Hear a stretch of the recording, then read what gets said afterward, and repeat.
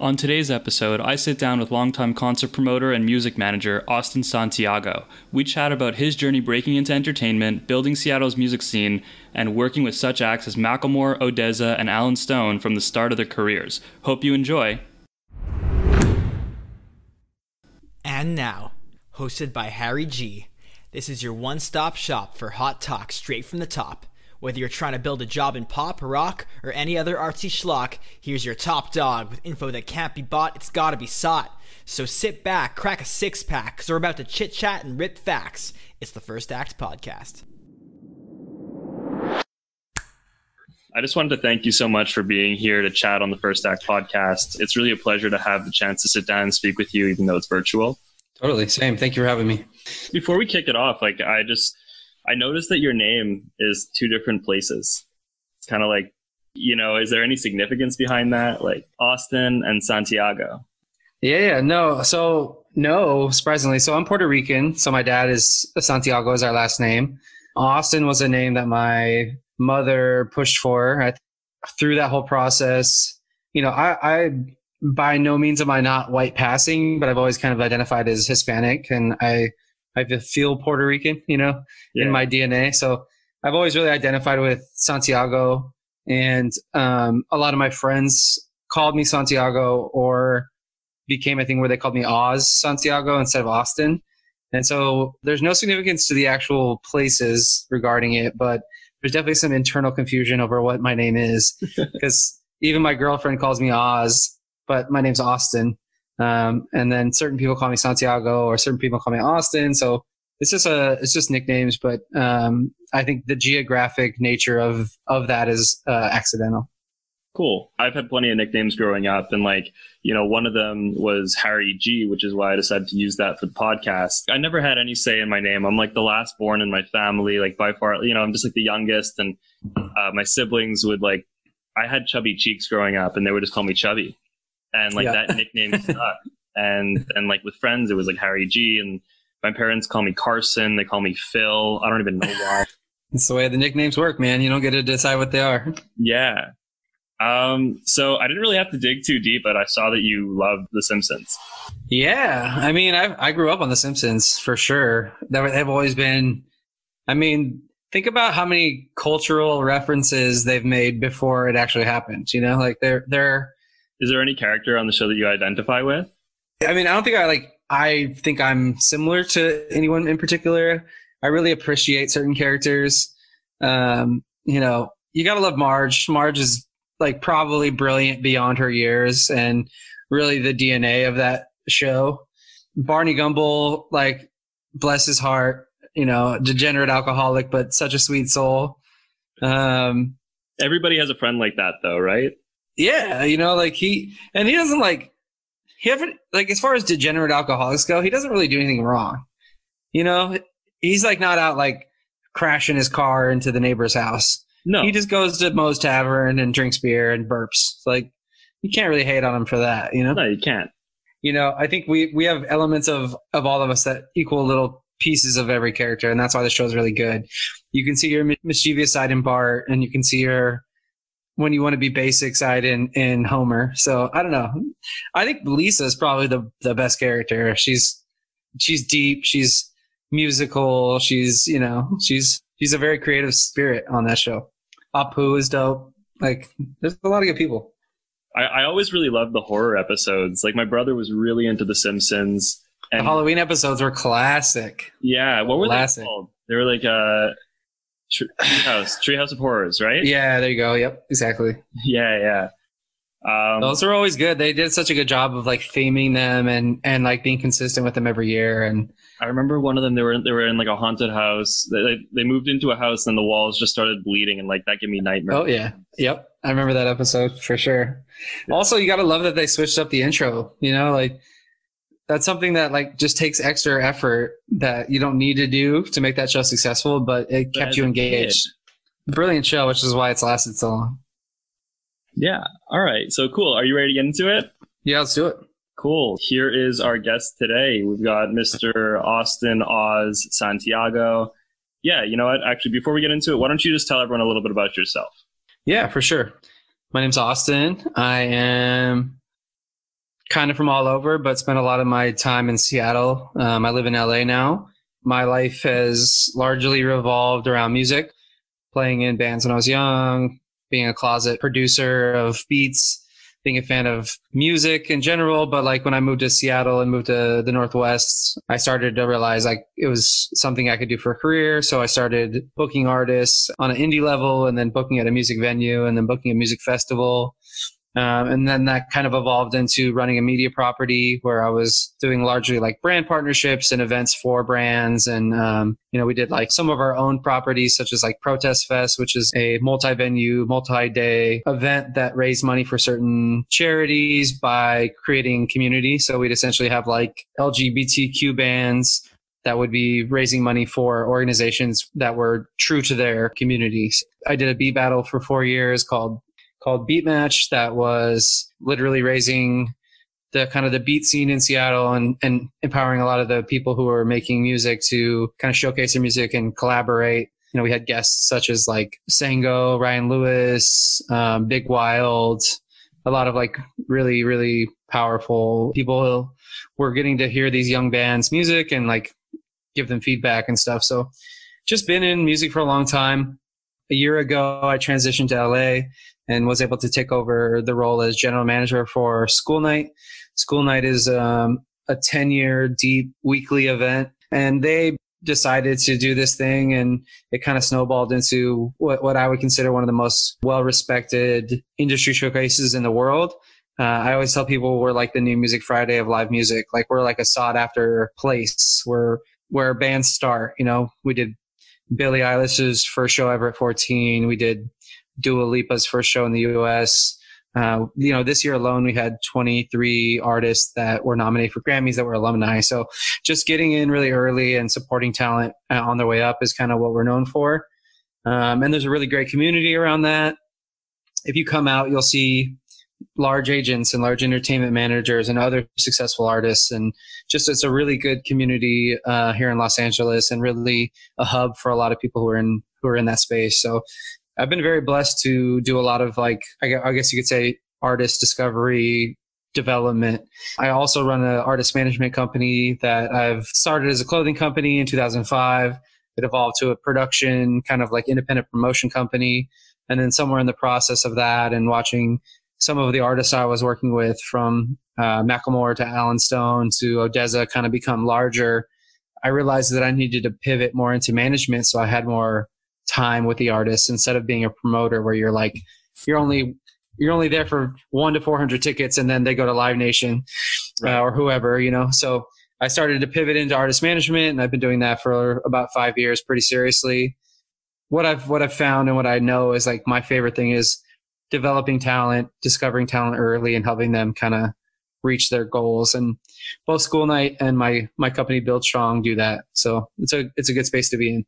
Thank you so much for sharing that. We're definitely going to be touching upon different areas of your experience, tapping into, you said you've been in it for about 15 years now. Which is crazy. Yeah. And I feel like, when you look back on it, it's like, it's as if it just flew by, but then it's also like every single day is a grind. Totally. Yeah.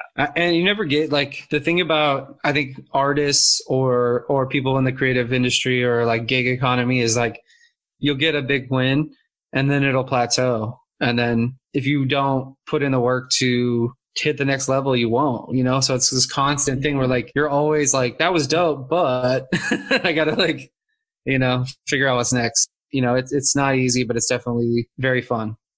So I'm gonna be grilling you with a bunch of questions about what you've done, how you got started, all of that kind of stuff. Like I think that I mentioned to you before, this podcast really focuses on the hustle behind building a sustainable career in the arts. Yep. And so we chat with tastemakers just like you to help newcomers gain industry hacks on how to get started, how they can grow their career organically, both as an artist, but also as someone working behind the scenes. Super glad to share any insight I have. Awesome. So over the last week or so, 2 weeks, are there any artists out there that you'd like to plug that you don't represent that have caught your attention lately? Yeah, I mean, I would say the number one person that I cannot believe how successful she's going to be is Jensen McRae. Jensen, it's JensenMcRae. She's an LA-based singer-songwriter. She works with a company that I met through school night, and she played school night. Both we did for her first show was at our West Hollywood Soho House showcases. She played our Sundance set. We did a night at Sundance. I mean, she has 2 songs out, and it's just like her potential is just undeniable. She has a really good team behind her. She's part of Q&A, which is Troy Carter's company, Lady Gaga's manager. Mm-hmm. But she just writes authentic, lyrical, insanely talented stuff. Like, she sounds like Tracy Chapman is the best way to like describe her voice. She has this range and this deepness, but her songwriting and her lyrics are goosebump level. I just can't stop listening to her stuff. She has a song that came out called Wolves. She would be the number one person that I've been really excited about the last couple of weeks. Beyond that, it's the artists I work with and my friends. That's a huge plug. Really appreciate that. And I'm sure she does as well. Let's backtrack a bit. So you've been in the music business now for about 15 years. I see that you started in the Washington Cascadia live scene. You've held various roles in like community manager, as you were mentioning, as a talent buyer, as a producer, and really, as I describe it, as an entrepreneur. It seems that you've worked with so many talented individuals. What would you say your skill set is?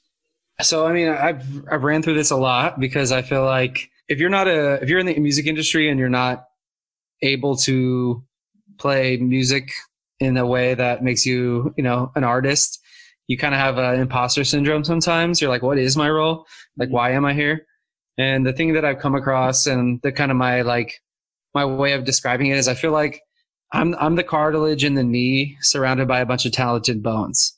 I'm really the squishy part that allows things to be in contact without hurting each other.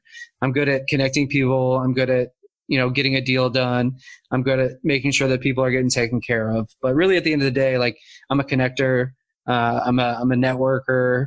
I'm intelligent enough to know I don't know everything, but I'm good at connecting people. And I have a really large network of people that I built relationships with and built opportunity with that has allowed me to kind of like keep my place, Very cool. So you're the kneecap that's a super connector to the rest of the body. I'm the squishy part of the knee. Yep. What does a regular weekend look like for you?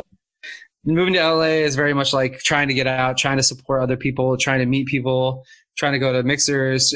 LA is such a large city and there's so many people doing cool stuff here that I really want to do my due diligence of like not just liking something on Facebook, but going out to a show and supporting it.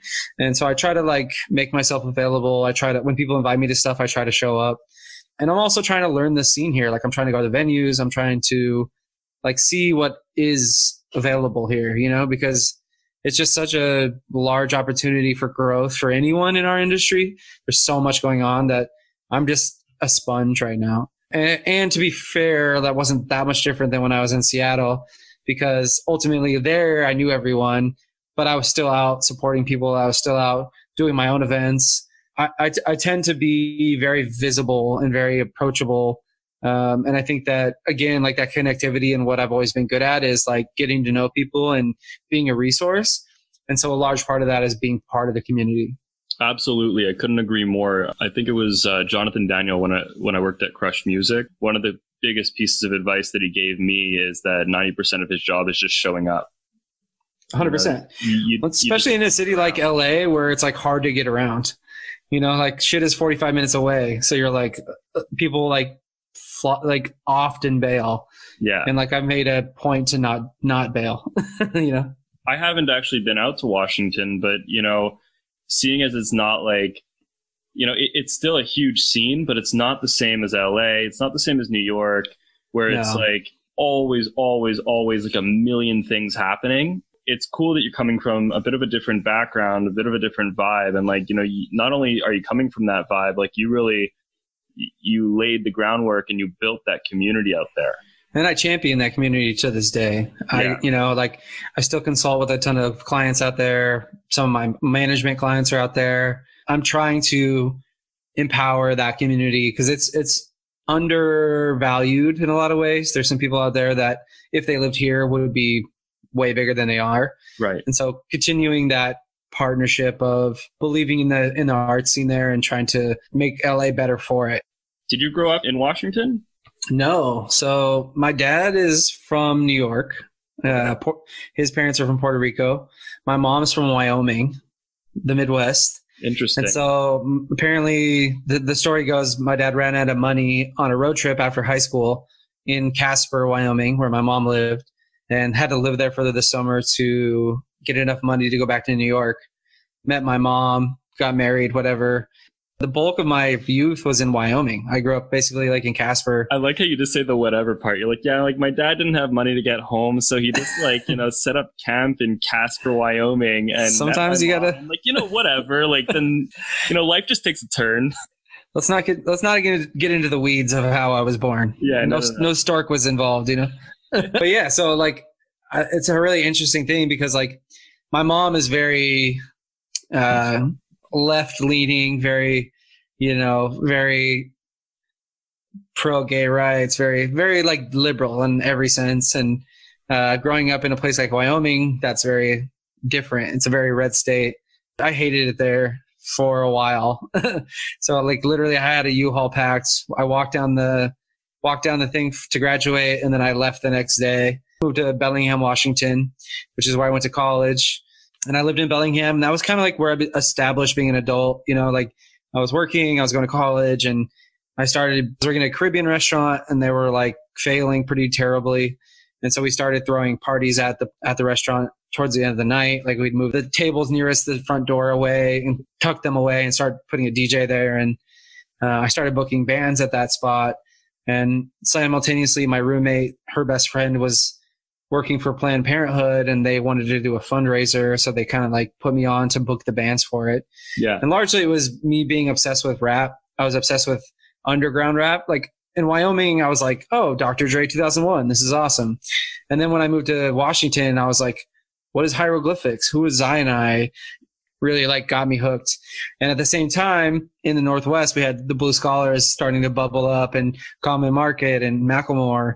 And so like I became kind of the person that was like championing these artists in Bellingham, and I was booking all these acts, and I was working for other venues, like putting up their posters and booking openers. And that was kind of my foray into it. And then I also had the Caribbean restaurant, which de facto became my venue because no one else was doing it. And I was booking, emerging artists, but also like getting really big artists at a lower rate because we were like a B market. And yeah, it just kind of snowballed from there. And I ended up taking the reins at a venue called the Wild Buffalo, which is like a 450 cap room. And me and one of the owners booked everything there. And I mean, I was production managing, booking. I was there 7 days a week, As you have to be if you're running like a riveting nightclub or a concert hall. In Wyoming, you'd be listening to it's like the Chronic, right? Yeah. So listening to Dre and ska and ska and punk rock. And then my best friend, we were like big skate kids. Like I ran a skate shop. I was like the young kid, like doing all like grip taping everyone's skateboards and like selling skateboards all day. And so my best friend was like this kid Benson, who's like this dope, kind of like too fly for the time Asian kid, and his family owned a Chinese restaurant. And we were just like, him and I would just work and then just go skateboard constantly. Like in Wyoming, it would snow, and I would wake up at 5 a.m. and go all the snow off of the sidewalk on our skate ramp. So even if it was snowing outside, or even if it was like snowed outside, we could still skateboard. And he turned me on to like, I'd be like, yo, have you heard this new Rancid record or this new NoFX record? And he'd be like, yeah, that's cool. But have you heard Wu-Tang? And I'm like, what? And I'm like, no. He's like, or Tupac? And I'm like, no, what's that? So that was before I moved. But I think he kind of sowed the seeds of like understanding music outside of my current circle. And Wu-Tang was probably my gateway drug to underground rap, honestly, because they were so different and so interesting at the time. I was 17, 16, whatever. Right. Like to hear ODB, when you're a 16-year-old kid in Wyoming was mind blowing. Like, yeah. It's super cool. And it's cool that you said that, even if it was snowing outside, rain or shine, you'd go outside with a shovel, you'd shovel the walkway, make sure that you're able to actually pursue like your passion at the time, right? Which was skateboarding. Literally, every day we would come back to my spot and all skate the ramp. And so like, what are some of like the difficulties that you've had to overcome as a talent buyer in your 15-year tenure? Like, I mean, I think, starting off, like, no one cares. Like, you're just such small potatoes. And like, when I first started, like, I was basically just booking openers, and I started to, the only reason I was able to make it a job was because I was putting up poster. I was like, hey, can I hand out handbills? Can I put up posters? And so I started putting up posters for the venue I was working for, and I was better than anyone else. So I went to all the other venues. I was like, hey, like, I don't know what you're paying right now, but I'll do a better job. And so that became my first like job. And then, by default of everyone being too busy, they book Atmosphere or like a big, like a Wu-Tang, like Jizza, and they'd be like, hey, like, who should we put on this to open? And I got really lucky where I got to a point where people started to come to me to kind of see what was the best regional support for stuff. And then those regional support acts started asking me, like, can you book a headline show? Mm-hmm. And so through that like process, I started like understanding the kind of like network of venues and the different opportunities. And the Callaloo, which is the Caribbean restaurant I was a chef at, ended up becoming like the de facto like first step. We were in a tiny room, like maybe 150 tickets, and we started booking Macklemore, Blue Scholars, Revolution, Collie Buds, kind of like whatever made sense for the space. Simultaneously, this guy Craig had loosely convinced this other venue, the Wild Buffalo, to sell their share to him. So he was like, hey, like, we got this new thing, like, would you be interested? And we had a really successful Wednesday night. So we immediately, when our venue shut, we just moved it to that venue. And then I started taking over like a lot of the booking on weekends. But that was a much bigger cap, right? You said that was a 450 cap instead of a 1. Yeah, it was like four or five times as big. Wow. But we were also young college kids, so we could text 200 kids. You know what I mean? Like, it wasn't even like necessarily like a draw thing at that point. We could book whatever and put it on stage and get people out. Yeah. But as the years went on, we obviously had to evolve and be good talent buyers and pay the right amount and get acts that had known draw. And you get into the weeds a little bit as far as cost and stuff. And, when you're in a B market, it's a lot riskier because you're not selling pre-sale tickets at the same level you are in a major market. We had what we called the throw up phase, which was about 8 p.m. to 11 p.m. every night when we had a big guarantee that we were like, hopefully people come. And by the time 11 hit, you knew if you were going to lose your ass or if you're going to be good to go. Especially if you're booking hip hop, because that shit starts late. Yeah. Well, Bellingham starts late because it's a college town where everyone's broke and they go drink at cheap bars till 11. And so we always had a late crowd there. We'd always have to push agents to be like, hey, like, we can't have the headliner go on at 10:30. The headliner's got to go on at like 11:45 if you want everyone to be there. My first hip hop show that I booked was actually in Montreal. I booked artists that I knew can draw some, it was same deal, like 120, 130 cap. I had the artists get there because it was really a bar that like had a very tiny stage. Yeah, with like a bunch of like they're called VLTs here. They're like slot machines. Yeah. So like there'd be like the regular crowd who would come in, and I just kind of like let them kind of trickle in without paying a cover. I had all the hip hop artists helping me move tables around, move the chairs to the side, set up the stage.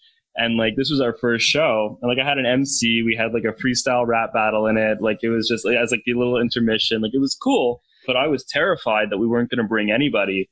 And there was one artist that I met who, it was the day before the show. He's like, man, if you give me like 5 minutes to open the show, I'll bring people. And I was like, can you bring like 35 people? And he's like, done. And I was like, you know what? He's not going to, but it's a hustle and the grind. And like, next day he shows up. He showed up with like his parents, his cousins, his like extended relatives. Like, everybody came for this guy, and like, he performed for like 4 minutes. And but he sold nearly 40 tickets for my show. And I was working in the underground hip hop scene. Like, you needed to have a lot of backbone and a little bit of elbow grease to really squeeze your way in. How did you do that? So like, literally all I did was I went to college. I started listening to stuff. I started seeing the stuff that I was listening to pop up around town. in spaces I was not old enough to go to yet. I would go stand outside and listen. When I turned 21, I started going to everything. And I realized pretty quickly I couldn't afford to go to everything. So what I did is I would show up early. I would watch who was putting it on, who was talking to the bands, who was setting stuff up. And then I'd go up to them and I'd just be like, hey, like, what's your name? And they'd be like, oh, XYZ. And I'd be like, cool. Are you doing this show tonight? And they'd be like, yeah, I'm the promoter or I'm whatever. And I'd be like, awesome. You know, I really love this band. Thank you so much for bringing them here. I'm a college kid. I'd love to get involved in any way I can. You know, I cook at this restaurant. Maybe I could like bring some people out from the restaurant. Just keep me posted, whatever. And I'd build like low key relationships. And then literally basic as it gets, I was literally being like, let me hand out handbills for you. Let me put up posters. And then that led to a point where just volunteering work, right? I did probably a solid year before I ever made money. I also was in college. I was in a community college at the time, and I started doing events at the community college. So I accessed budgets through that, started booking my own stuff. But there was points, like talking about hardships, there was points, you know, 2 years, 3 years after I started where I had all the money I had out in deposits. And like if one show didn't return, if people didn't turn out, I couldn't pay them. Like I would have to have like friends on backup, like, hey, if this goes bad tonight, I need you to like give me $1,000. Right. A lot of the early stuff was like just doubling down on believing in, you know, having a space that I thought was underutilized. Like I was the only one who was like that passionate about that music at the time. And as I evolved, like my music taste was never just rap or just hip hop. That was like kind of the space that got me into the venue side and the promotion side. And as I evolved and I grew like and had the opportunity, I started booking everything. So, you know, my proudest moments were like booking Charles Bradley 3 times or booking Little Dragon before anyone cared, like not necessarily rap. And to this day, all the musicians I've managed have come from, you know, the indie electronic realm or the R&B soul realm. That's kind of, I think, where my heart lies as far as music. But there's no doubt that hip hop was my intro and will always be very important to me. There's a lot to be said about your reputation with the community in Bellingham.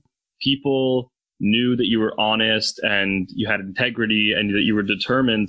That speaks volumes. Whereas, you know, if you screw over one person one time, that's all you have. It's sort of like if you lie, you lose all your credibility. Oh, 100%. I don't think I would be where I am right now if I wasn't consistent.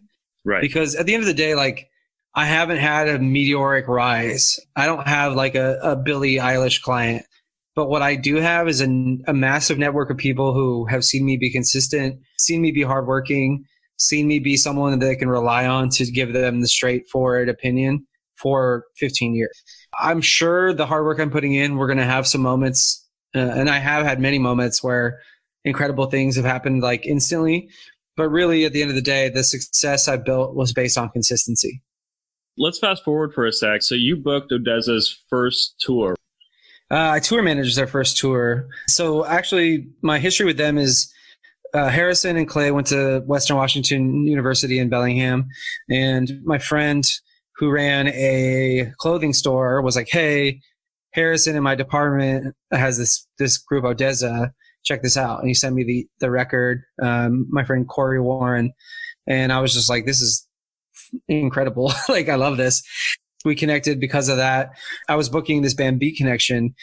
Beat Connection's a Seattle-based electronic, but like it turned into a live band that was doing really well. They were signed to Mochi Mochi Records, and they were signed to Flower Booking, which later it became Windish and then Paradigm. We'd done a couple shows with them. It had been pretty successful. And he was like, cool, let's book this. Who should we open? And I was like, hey, this band ODESZA, it's like brand new, but I really like it, blah, blah, blah. And he's like, how many tickets they worth? And I'm like, I don't know, but it's worth it. And I sent him the music. And Jay is still their agent to this day. Very jealous of his trajectory on that. But that's the only time I've ever made it into Polestar was Jay referencing me introducing him to ODESZA. And yeah, so we were just very early. We're the first show they ever did. I booked. He credits you for that, because if you didn't exist, and if your dad had enough money to go back to New York City, way back and didn't have to spend a night in Casper or have to move to Casper, this never would have happened. Yeah, it's really interesting because like I absolutely don't take credit for Odessa, but I'm definitely a part of their story. You know, like I definitely was the person introduced them to their agent, and I was definitely the person that booked their first mini shows, and I got a tour part of my friend Chris was tour managing for them and for Shlomo, and he left to go do Shlomo at Coachella. And so he was like, hey, would you do this tour? And I was like, yeah, for sure. So it's really exciting to see. That was their first headlining tour, not their first tour ever. And yeah, it was just really interesting to see that whole thing kind of progress. And, you know, they weren't the first time that I had experienced that. Like I used to DJ for most of Macklemore's regional shows, and I booked him, like he played my 21st birthday. So, 35, so 14 years ago, he played my birthday, and he played my birthday party 3 or 4 times for free.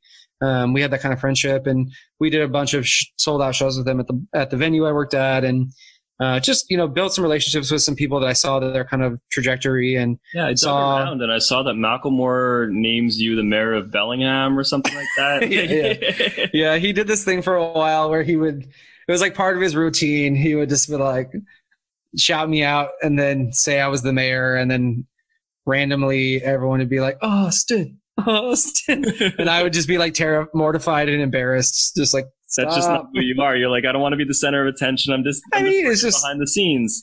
Yeah, I mean, it's a little bit much, but I think that's why I did it, just kind of to mess with me, But yeah, it's a huge cred, and honestly, it's amazing to see, what a lot of people didn't know these artists back when you were working with them, and now you've seen a lot of them explode. I remember when I booked Macklemore's first theater show.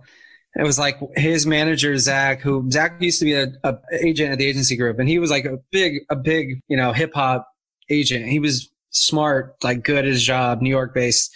And like all of a sudden Zach quits the agency group, moves to Seattle, and starts managing Macklemore full time. And at that time he was like, yeah, like, we'd done 20 shows at the Buffalo, which is 500 caps, something like that. So many.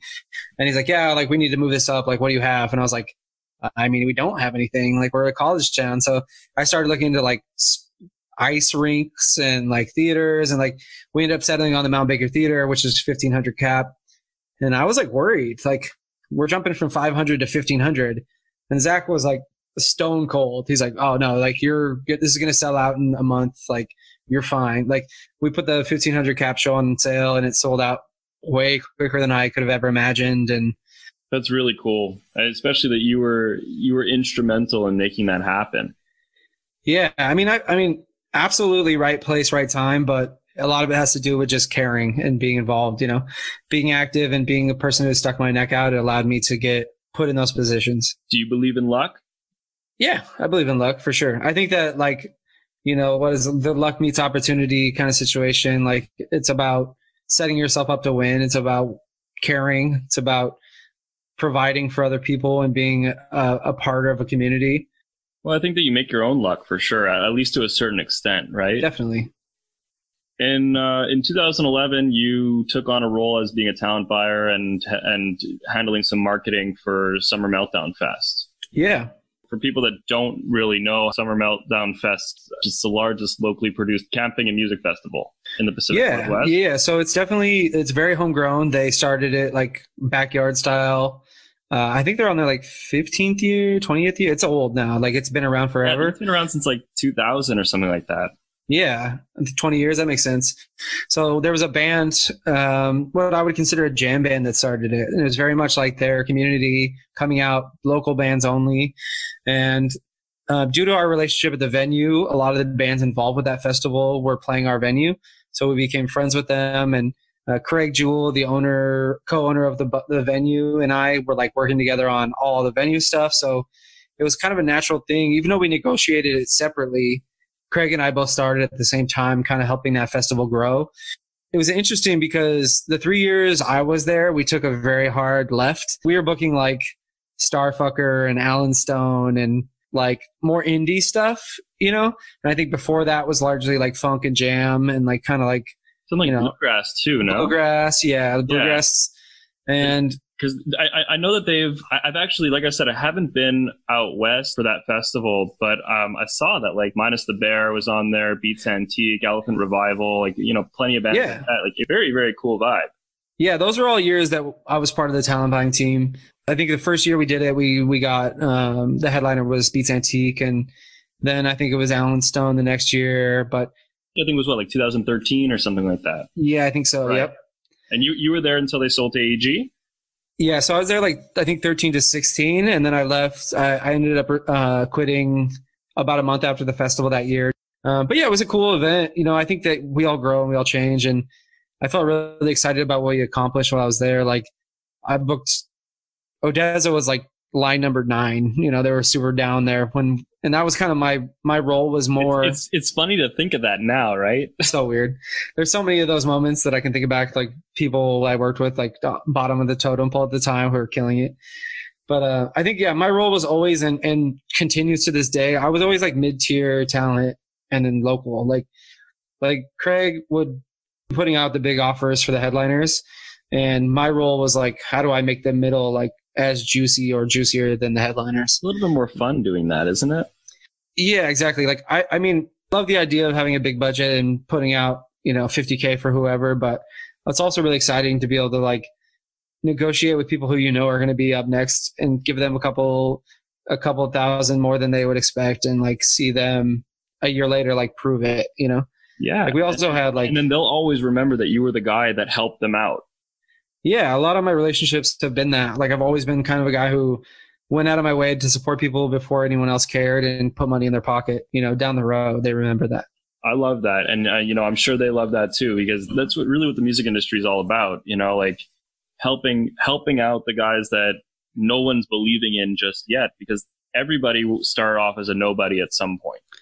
Dude, I have so many emails. Like I have Leon Bridges, for instance, his manager, Zeke. I was like, hey, like I really would love to have this. It was like one song on SoundCloud and be like, hey, like I'd love to get this guy to Washington. He's like, oh, he's not touring yet. He's based in Texas. Like, we'll let you know, you know.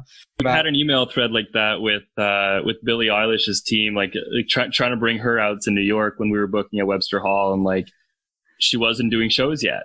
And exactly, like, you said you got her first show, right? Yeah, I think her first show ever was at School Night. Right. Don't quote me on that, but I'm pretty sure it definitely was like one of her first shows, if not her first show. Really cool. Yeah. So during your time at Summer Meltdown and when you were booking gigs, did you ever have interns? I did. Actually, it's actually funny. So this band just played School Night maybe a month ago. They're called Plastic Picnic. They're Brooklyn based. They're 4 dudes, all from the Northwest. And the lead singer of that band, Emil, was my intern. And one of my other interns is like an ops person. She was doing a ton of stuff during Grammy week and she's killing it. A lot of our listener base are people that either work in entry-level jobs or work in different roles within the music industry. But also we have listeners that are in high school or in college that are aspiring to work in the arts. And so what I want to know is, did any of them do anything substantial during their time that got your attention? The same thing I did, which is showing up, like being present.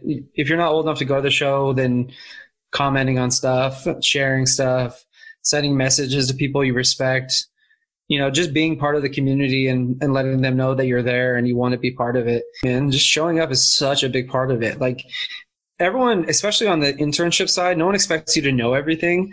All you got to do is be willing to learn and be proactive. As long as you're there and you're willing to give it a shot, people will give you a shot. The important part about social media is like, don't use it as a megaphone where you're just yelling about yourself into it. Use it as a telephone where you're communicating and you're complimenting and you're giving people feedback. Like it should be conversational. And the more you do that, the more people are going to respect you. You're talking a lot about social media, I'm noticing now. And, you know, social media might not have been as huge a thing when you were just getting started. You worked for a little while with the Do sites, right? Like Do 206 and... Yeah, I was a general manager of Do 206 for 3.5 years. I can only imagine that had a huge digital strategy role, a lot of social media, brand acquisitions, community partnerships, right? Yeah. So that was huge. I mean, the learning curves there. Totally. First of all, going from like an indie venue where you basically have 900 hats and you don't have any oversight, going from that to like a national brand with owners and team underneath you was a transition where I felt like a lot more responsible for the success of everyone. Like I had to prove it to my bosses, and I had to employ my employees, and I had to report to a national entity. But I think overall, like super, super beneficial, because what I realized in that whole thing is like how to talk to brands, how to present ideas to brands, how to execute events that weren't just a concert on my own. So the cool part of it was like creative ideation. Like I could go to a brand that was like, hey, we have X amount of dollars and we're trying to do something in Seattle. You know, let's do a secret concert where we don't tell anyone who's playing and we book a bunch of big artists. And like when we did that with Goose Island, everyone was like chatting about it on the internet, like who's playing. And like someone tweeted at Macklemore and was like, are you playing? He's like, nope, not me. And then someone's like, Odez is playing. And then like they weren't playing, but they came and hung out. So the day of, people were like, Odez is here. They're definitely playing. And like, it was just like this funny, like, it was cool to see the chatter about that idea. And like, you know, Organic like I said, buzz.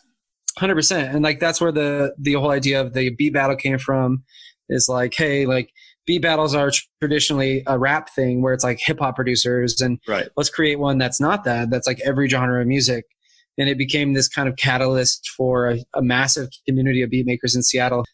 How do you think it would have been if you decided to go to LA after you graduated college versus going now, which when I guess you're in your 30s, right?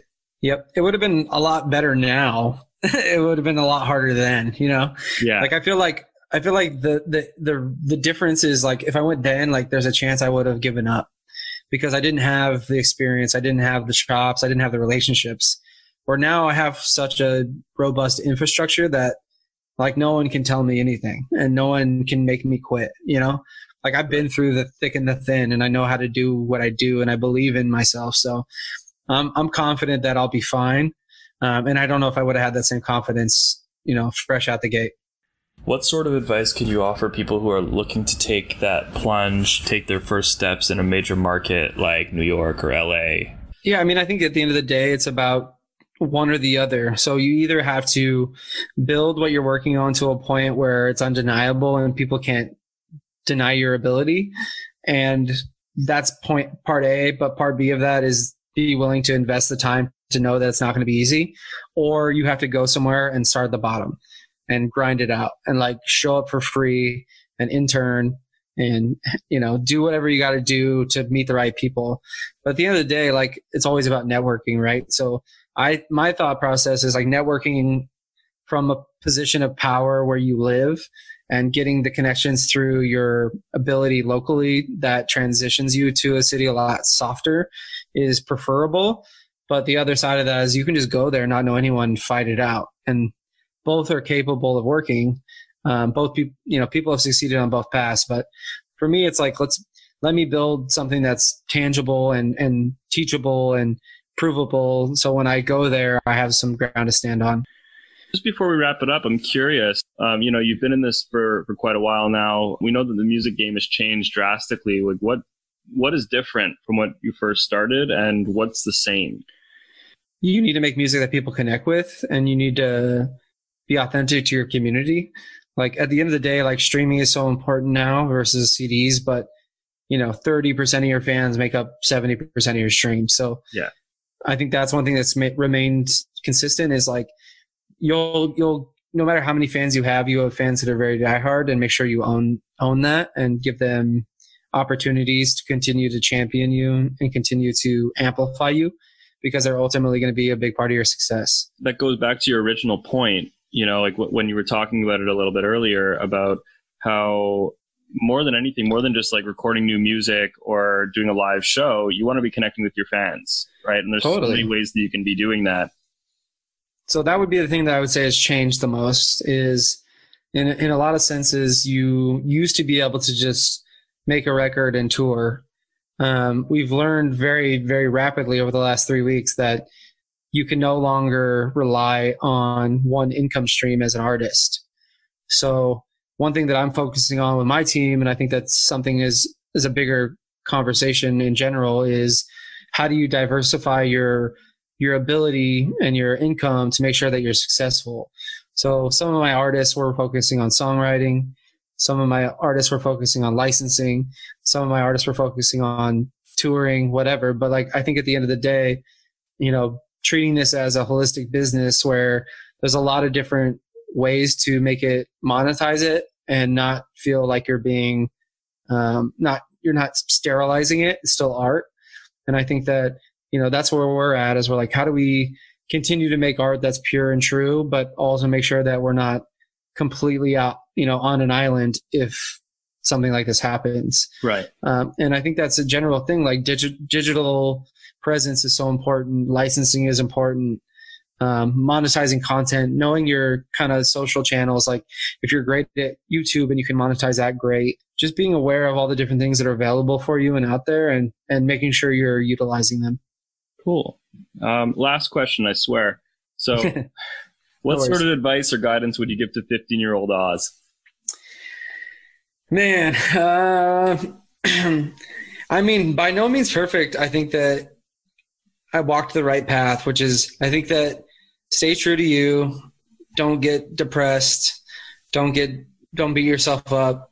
As long as you're authentic, as long as you're honest, as long as you put energy towards things you believe in and you lead with love, then everything will be fine.